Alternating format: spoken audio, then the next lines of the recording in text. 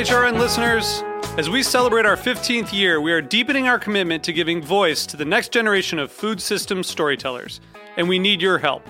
Our internship and fellowship programs help activate new possibilities for underrepresented and underestimated young people through experiential journalism, audio engineering, and production training. Through these unique programs, HRN helps food equity stewards build essential workforce readiness skills that expand their potential and foster economic mobility. Please consider supporting these critical programs. And with a minimum donation, you can be entered to win a dinner for two at an amazing restaurant in one of 8 cities and tickets to a concert at a great venue in one of those cities. We have incredible partners across the country who have donated, as they also share our passion for helping to educate the next generation of food systems storytellers. Check out heritageradionetwork.org/15 to donate and enter to win today. That's heritageradionetwork.org/15 to donate and enter to win today. And make sure you donate before March 31st. Thank you. Today's program has been brought to you by Fairway Market, like no other market, a New York City institution that sells the best local, national, and international artisan foods for prices that can't be beat. For more information, visit fairwaymarket.com. You're listening to Heritage Radio Network, broadcasting live from Bushwick, Brooklyn. If you like this program, visit heritageradionetwork.org for thousands more.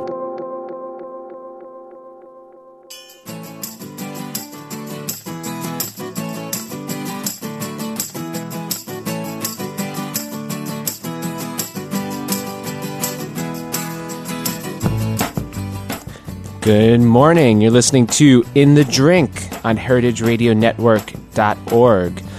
We are broadcasting to you live from Bushwick, Brooklyn, New York City, and we're here at Roberta's Restaurant. And today I feel like I'm always saying that I'm excited, but I'm like legitimately very excited. We have two people from Industry City Distilleries, one of this new wave of distillers in Brooklyn. As maybe many of you guys know, there's just a huge emphasis on not only local foods now, but now in New York City we're able actually to get local wines, local beers, and relatively recently some really outstanding local spirits as well.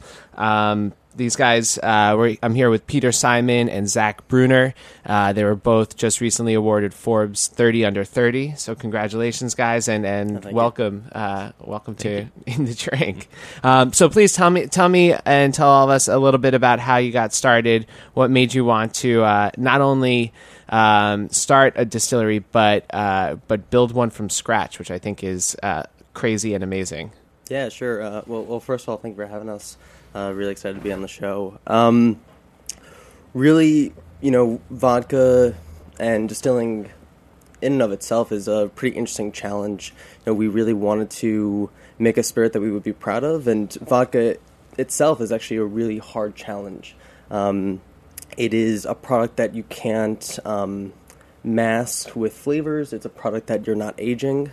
So to actually get a great spirit, you really need to put the time and effort into both the fermentation, the distillation, the blending, which we're doing. So we kind of had to take a step back and say, what are the systems that we have to build? And that was really the exciting part because, we come from a myriad of backgrounds. Zach is actually a machinist. Dave went to art school, but is like an engineer, biological person. So kind of taking a step back and saying, well, what systems do we have to build to get the product that we want? And that was just a really fun challenge. But I'm sure you're able to purchase a lot of this equipment. Why do you feel that was important to actually build? If you guys go to the website, what is that website again? Your website? Oh, sure. It's Drink ICD. Drink ICD. You can see the whole process of how they built it together. One of the things that I really like about your website as well is just how photographic it is, how detailed it is, and you see really what went into it. I feel like a lot of spirits websites are more about lifestyle, and sure. I feel like you guys make the nerdiness of it and the artisanal craftsmanness of it very cool. Which is something that I think is really unique to to the spirits category? Yeah. Well, the project itself is kind of crazy, and as you said, and so we figure the best way to showcase that is to show people exactly what we're doing and let them figure out from there whether that's something that they are curious about, interested in, want to be involved in. And it seems like it's worked out all right so far. So tell us a little bit about how that. How did you go about it? What was your first step? What was the first piece of equipment you tried to buy or build, and what was everything that it took to get this off the ground? So all distilling uses stills, obviously.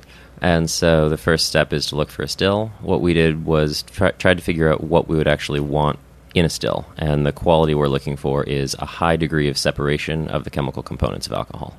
And so that's given usually by very, very tall stills with lots of copper plates. They're called plate column stills.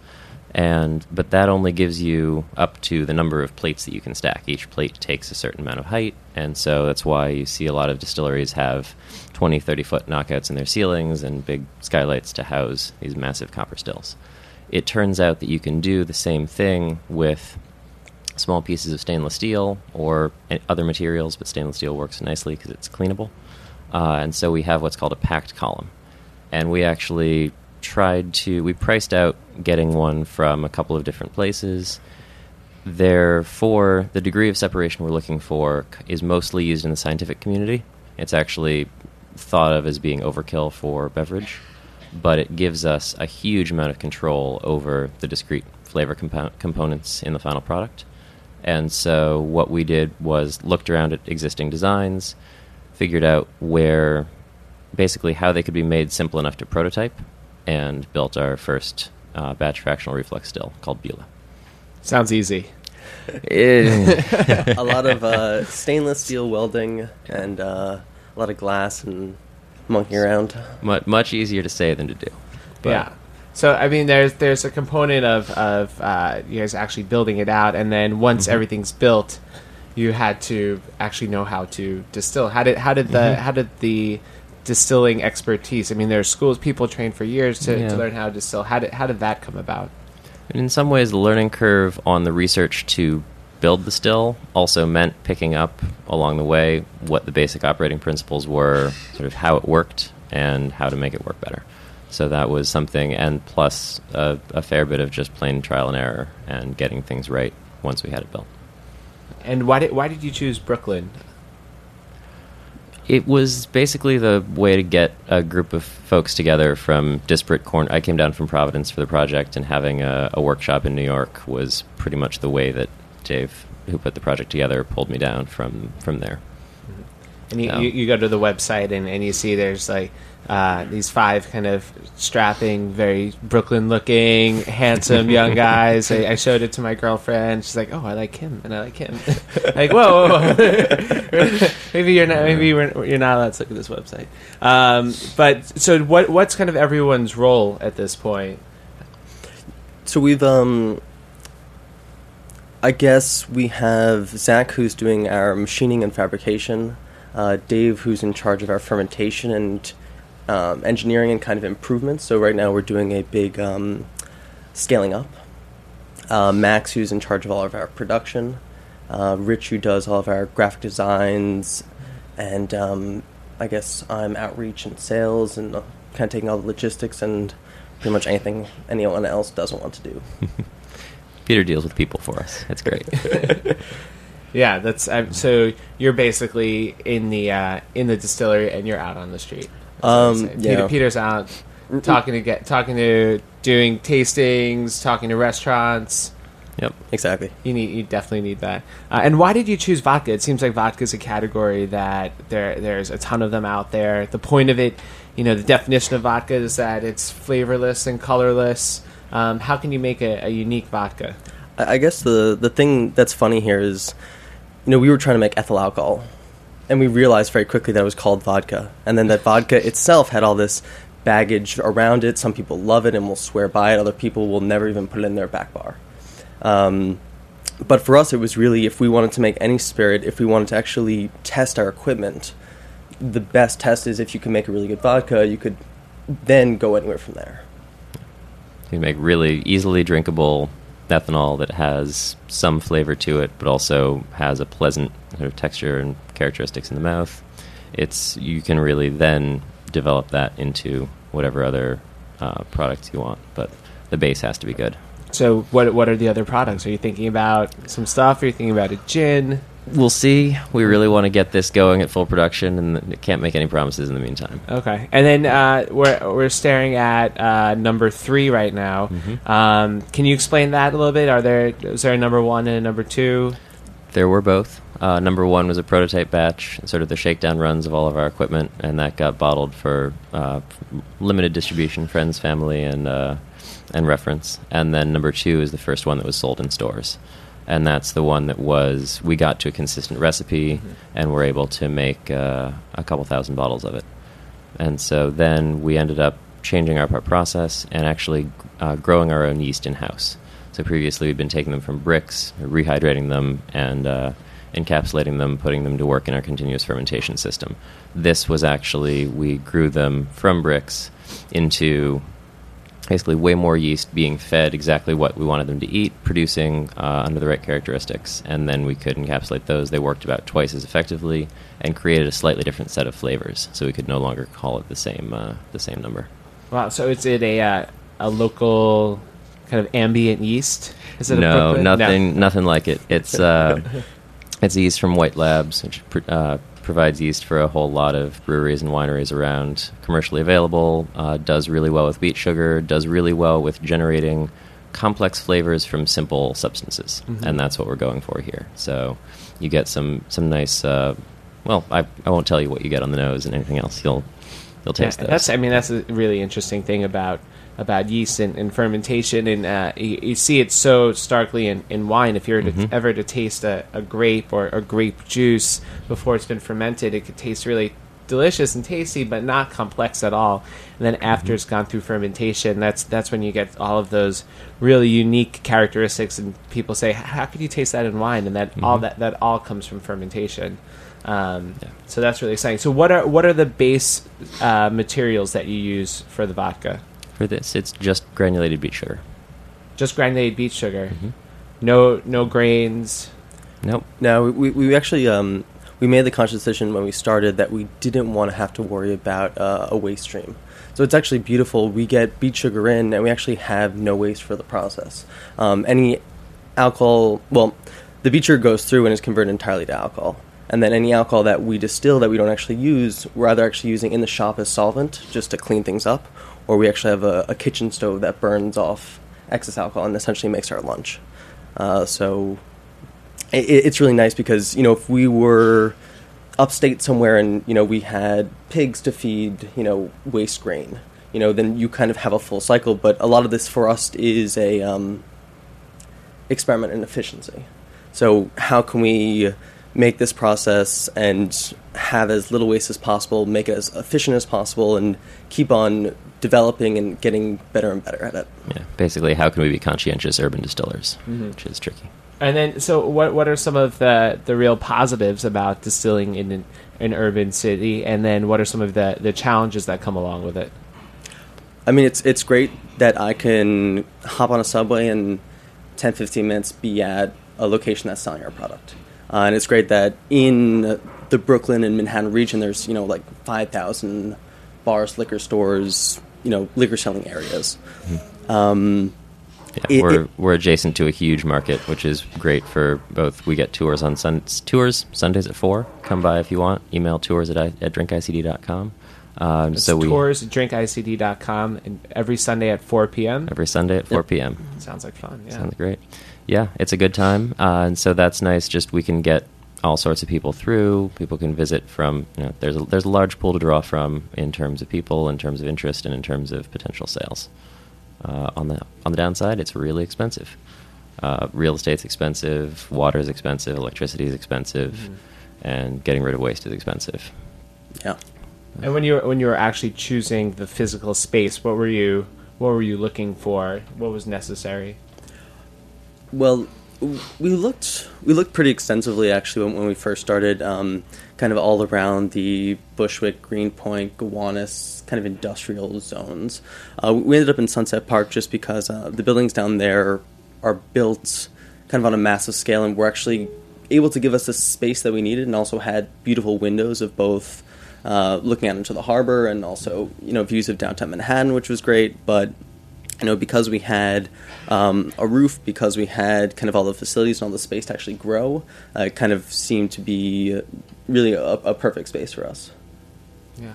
And other than some of these spaces being available, what are some of the reasons you think that there's been this movement towards distilling in Brooklyn and in New York City in New York State as a whole?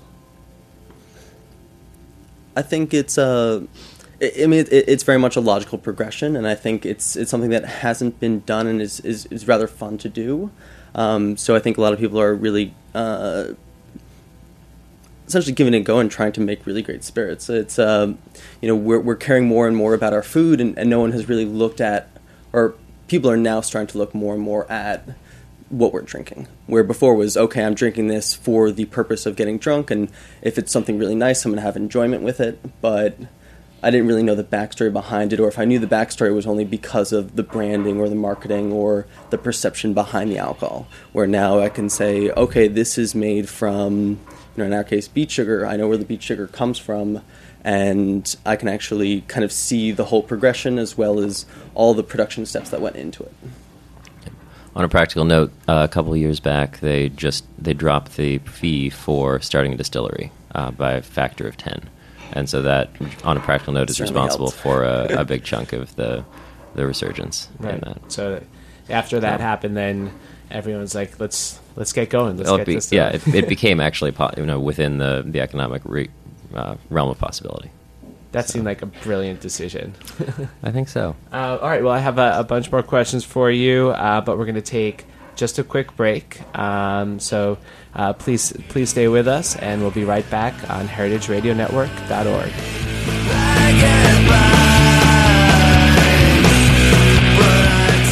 You are listening to I Get By the Dead Stars on heritageradionetwork.org.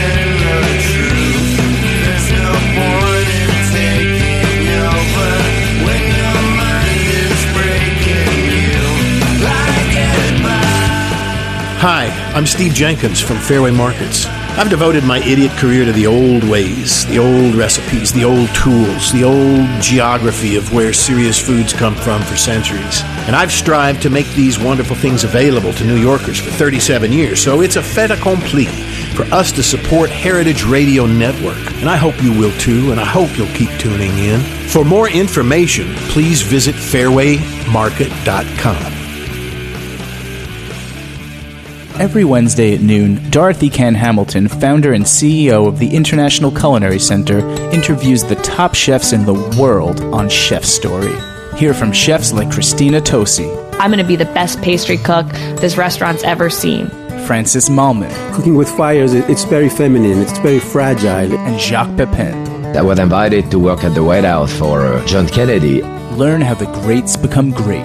Every Wednesday at 12 p.m. on Chef Story at heritageradionetwork.org. And we're back on In the Drink on heritageradionetwork.org.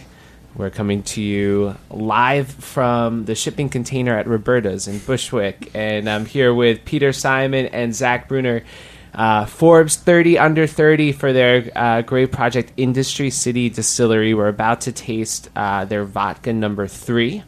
We were just talking about it. It's an entirely beet grain, beet sugar vodka. Is that something that is common out there? I don't think I've ever. It's a lot more common in Europe. You're going to get a lot more sugar that's derived from sugar beets, just because sugar beets are grown out there extensively. Where here we have the choice between cane and beet. Wow. So even right on the nose, it has way more character than in almost any other vodka I've had in quite a long time. It's actually reminiscent of good tequila to me. I don't know if that makes any sense at all. It has a little bit more of like a vegetal and fruit character, and it just has character, which is something that I rarely say about vodka. So even on the nose, I'm excited to taste it. So I'm going to go ahead and do that. All right. And maybe you can tell us a little bit when you're tasting a vodka, and you're trying to determine quality in vodka. What is it that you guys look for? Well, I guess for the general vodkas that are out there, you're kind of looking for burn and like where it hurts. Which is something that's funny because, even when you're starting and you're saying, hey, it has a smell on the nose, it's something that you typically don't experience because one of the good things and one of the bad things about charcoal is it essentially deodorizes. Yeah. So most vodkas out there are pass-through activated charcoal, kind of like a Brita. And what that does is it actually pulls out offensive smells and tastes, but it doesn't actually do anything to the chemical compounds. It just deodorizes. So you'll actually get the same burn feel that you would if it smelled and tasted terrible, but it doesn't smell and taste like anything at all. And that's one of the tricky things about the sort of American tasteless, odorless vodka is it's often filtered with charcoal, which means that it can feel like a whole range of things, but doesn't taste or smell like anything at all. Wow. And so, were you going for something that has... Absolutely. We're going for something that has character, but also has all the right chemicals removed so that it tastes and feels really good. And what are some of these chemicals that you're talking? I mean, you're just starting with beet sugar. Mm-hmm. How is it that there are all these chemicals in there? Well, it's all about the fermentation. So yeast are fantastic little microorganisms, and they produce alcohol from nothing but sugar, and they also produce CO2, which is how we got into this whole thing. Dave was trying to make some CO2 for aquatic ecosystems. That's a whole other story. And so they'll actually change their environment to make themselves more comfortable. And so that means producing more or less of different esters, more or less of a whole spectrum of chemicals that I'm not actually qualified to list. But you can look up. And so ranging from, if they're really unhappy, they'll produce sulfur and sulfurous smells, which is, you might notice it if you walk into a place with big vats, there's sometimes a lingering odor of sulfur. Whole range of compounds, and we try and keep them as happy as possible and making flavors that we want them to. And so that's what we're going for here, is really capturing those. They're fruit esters, you'd get in brandies. Again, things I'm not entirely qualified to say. I just make the machines that make the vodka. But it's all in the fermentation and then capturing that very discreetly and delicately and keeping that throughout the distillation process. Yeah. And what kind of training did you have? How did you go about learning how to make machines that make vodka?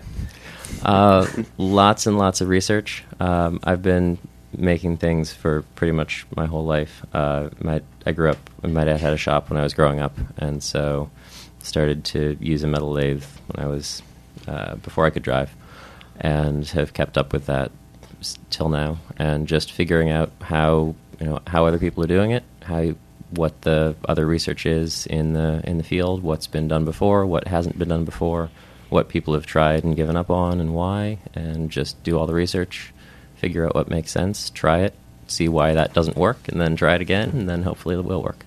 Do you live a very handmade kind of lifestyle? If we were to go to your apartment, would you have made the coffee table and the chairs and have some really cool way of brewing coffee that you invented? And No, IKEA coffee table. A lot of salvage. I'm interested in sort of how things are built, which means a lot of looking at picking stuff up off the street that seems cool, figuring out how it was put together, and keeping a sort of reference library of junk.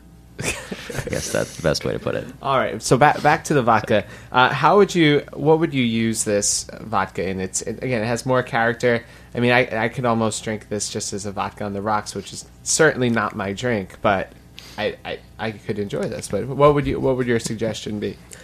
I would certainly suggest that everyone try it neat, at least to start. It does have a lot of flavor complexity and is enjoyable enough to actually drink straight and, enjoy. And then it really is very versatile for using in mixed drinks and cocktails because it doesn't have those harsh characteristics. You essentially don't need to drown it out. And I feel like in popular culture, when you're thinking about vodka, you're thinking about it as a vehicle.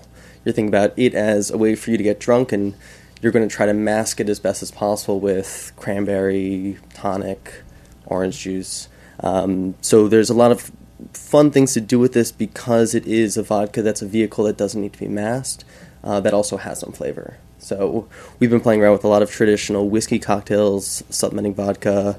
The person who does tasting for us right now, T, is a cocktail lover of cocktails and history, culture, and taste. And we asked her to put together some cocktails with this, and she started out with vodka cocktails, and it didn't go so well, and then switched over to whiskey and brandy-based cocktails, which actually are pretty wonderful with this because the flavors are more in that direction. For instance, like a Manhattan Old Fashioned. What kind of whiskey? Some of the older. Looking into a Brooklyn Vesper. You can actually flip the gin vodka ratios on a Vesper. And I don't actually make many cocktails at Distillery, so I will leave it there. I like it just straight. You like it just straight. Again, I'm not a vodka drinker. And where can we find the Industry City Distillery number 3? Are there retail stores, restaurants? Yeah, we're doing mostly retail just because we're doing limited production right now. But we're over at Astor in the city, of course, Barry and Vine, Park Avenue Liquors, then over in Brooklyn in Dry Dock and Borisall, which is also Drink Up NY for those of us outside of New York. And let's see, Hyde Chateau. Let's see if I can name them all. Juice Box. I think. So it sounds like you're doing a good job getting it out there. I mean, it's pretty great, and people have been really receptive to the products, which is exciting. And we're now kind of in this nice transition of going from making 400 of these 375s a month, and actually trying to make quite a bit more in 750s. So it's exciting that we're now actually getting out there again and starting to sell because we really do want more feedback on the product. We want more people to be able to taste and enjoy. And we're also at Parish Hall in Corzo if you want to go to a bar and try it. So Parish Hall. And you're here in Corzo in South Slope. All right. Tell us a little bit about the bottle. I mean, it's what not the most important and interesting thing is what's inside the bottle, but in vodka, I think a lot of time and energy is spent into the design of the bottle, and yours is a decidedly simple one that I really like. I find it very aesthetically pleasing. 375. Why did you go with that? We made the choice to start because we knew we were essentially running on our I'd say pilot equipment. Mm-hmm. So we knew we were going to have limited production. We wanted to have as many people try it as possible. We also it lets us get twice as many bottles out into the world. Mm-hmm. We also wanted to make a price choice. We didn't want to sell a bottle on shelves for $40. We knew it would be a little bit more expensive when we started, so we said, okay, let's produce a package and try to get it on shelves for $20. So that way, when a consumer comes in or someone is looking at something to try, it's a reasonable leap for them to say, okay, this looks interesting. Yeah, it's less of an investment if you've never had it before. It's a new product. Exactly. It's a new product. So is there going to be a number 4? Are you going to stick with number 3? There will definitely be a number 4. We're still figuring out exactly what we want to be in the final blend, and so gathering feedback along the way. This is a process that we can now tweak as we figure out what people are looking for in vodka. So that's on the back. There's a number. There's a website, icdtest.com, which you can go to. There's a little tasting application, which is a lot of fun. There's also our Twitter handle and number you can call for feedback. So if you want it to be sweeter, if you want it to be less sweet, more on the nose, more pepper, anything, let us know. Wow. And will you eventually settle on one, or will you continually try to create new blends? I mean, probably a bit of both. Okay. I don't think we will eventually settle on one blend for the flagship product, but we'll probably still keep experimenting. I think that's safe to say.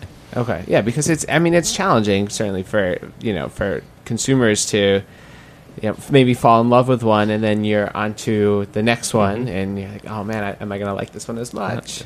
We have a couple of people who were initially very disappointed that number 2 was no longer to be found, but I think that they've now been converted over to number 3. Well, I definitely recommend everyone, vodka drinkers and non-vodka drinkers, go out and try the Industry City Distillery number 3. I can assure you, I am admittedly not a vodka lover, and this is delicious, and that's why I want to have these guys on, because I was baffled as to how you can make a vodka that I actually really do like, because it has character, it has flavor, and it's made locally. And we spoke about this yesterday a little bit. We had a little phone call, and it's you want to support local producers. It's something that you want to do as a New Yorker, as a restaurateur, as someone who's into food and stuff that's good for the earth. But also, if you're in the restaurant industry, and you're at home, you also want to have good products, and it's not good enough just that it's something that's local, and you're having it just to support it. You want to be proud of what you have on your shelf, and I think this is something that you guys should be very proud of, and I'd certainly be very proud to serve it, because it's absolutely delicious. Awesome. Thanks a lot. Make sure you check out their website. Like I said, it's one of the most informative websites. I've learned a ton just going through it. Definitely follow them on Twitter, and tune in next week to In the Drink on heritageradionetwork.org. Thanks, guys. Thank you. Cheers. Thank you.